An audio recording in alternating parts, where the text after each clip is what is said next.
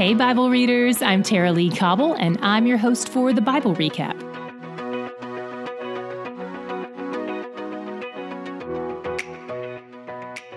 Welcome to our July Reflections and Corrections episode.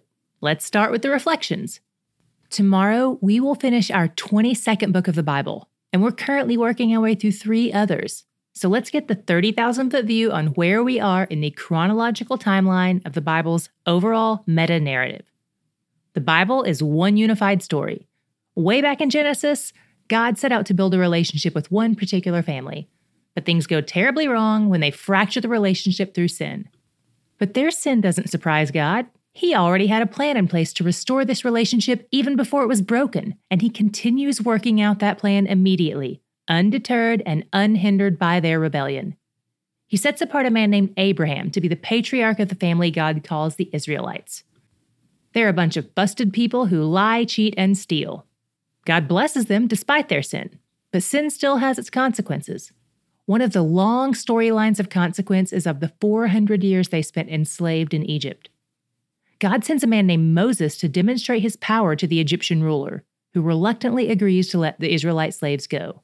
They flee to the desert, led by God and his servant Moses, and then little by little, God gives these people the basic rules of how to have a stable society.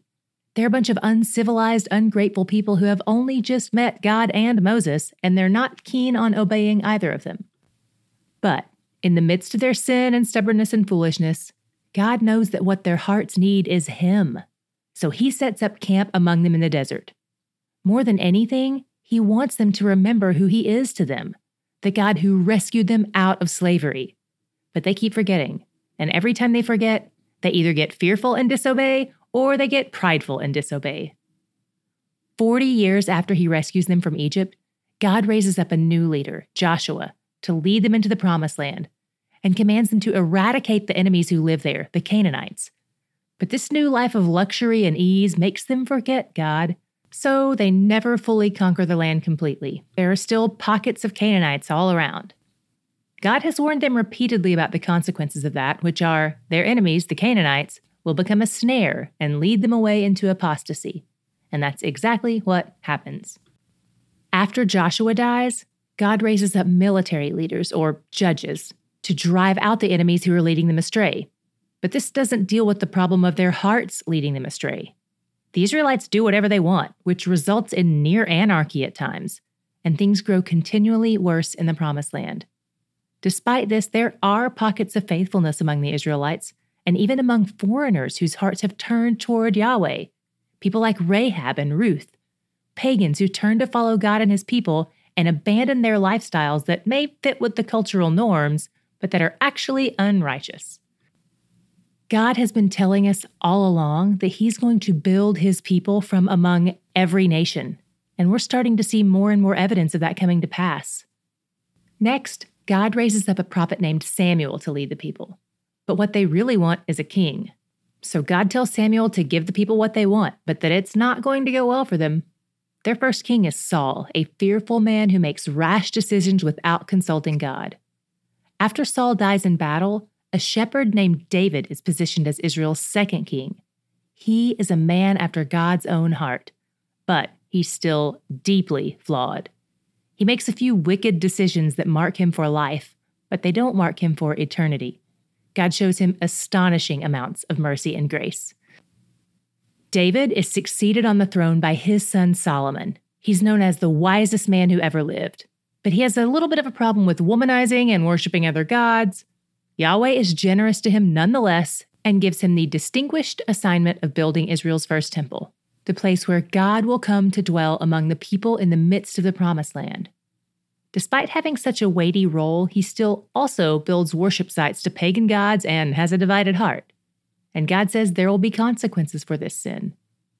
After Solomon dies, his son Rehoboam, we call him Ray, takes over his throne. But King Ray is harsh toward the people, and lots of them don't want to follow him. And that's how this nation-state of Israel is divided into 2 separate kingdoms, which is the consequence God promised to Solomon for his sins. Since Solomon's heart was divided, his kingdom would be divided as well, into the southern kingdom of Judah, ruled by King Ray, and the northern kingdom of Israel, ruled by Jeroboam, We call him Jerry, who had been one of Solomon's servants before all this happened. Because God had promised to continue the line of kings through the tribe of Judah, he always seems to be on their side especially, but he takes good care of the northern kingdom of Israel as well.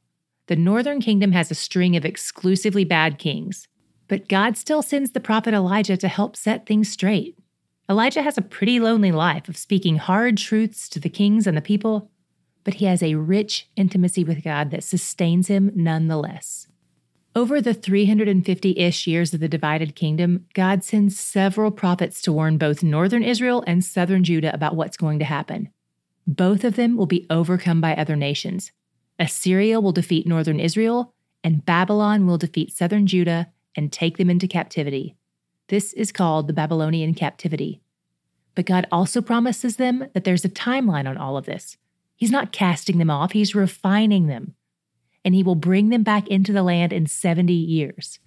God's prophets keep reminding his people that his character has remained the same through all the generations, through all their sins, through all their wanderings, and that he's always aiming to bring his people back to himself. Not only that, but he keeps giving us glimpses of the coming Messiah, the servant king who will first come and die, and then return to establish an eternal kingdom of peace on earth. Okay, that's all for the reflections part of this episode. And thank God, so grateful that there are no corrections so far to report in July. So that's all for this episode. From day one until now, I hope you're seeing more and more that he's where the joy is. Most dads feel undervalued, misunderstood, and that no matter what they do, it isn't enough. It seems like fatherhood is often undervalued and heavily criticized. But what if you could be encouraged through real conversations about the value of Christian fatherhood? Text GROW to 67101 to grow in your confidence as a Christian father. Or tell the dad in your life about this great study from Way Nation. Text GROW to 67101.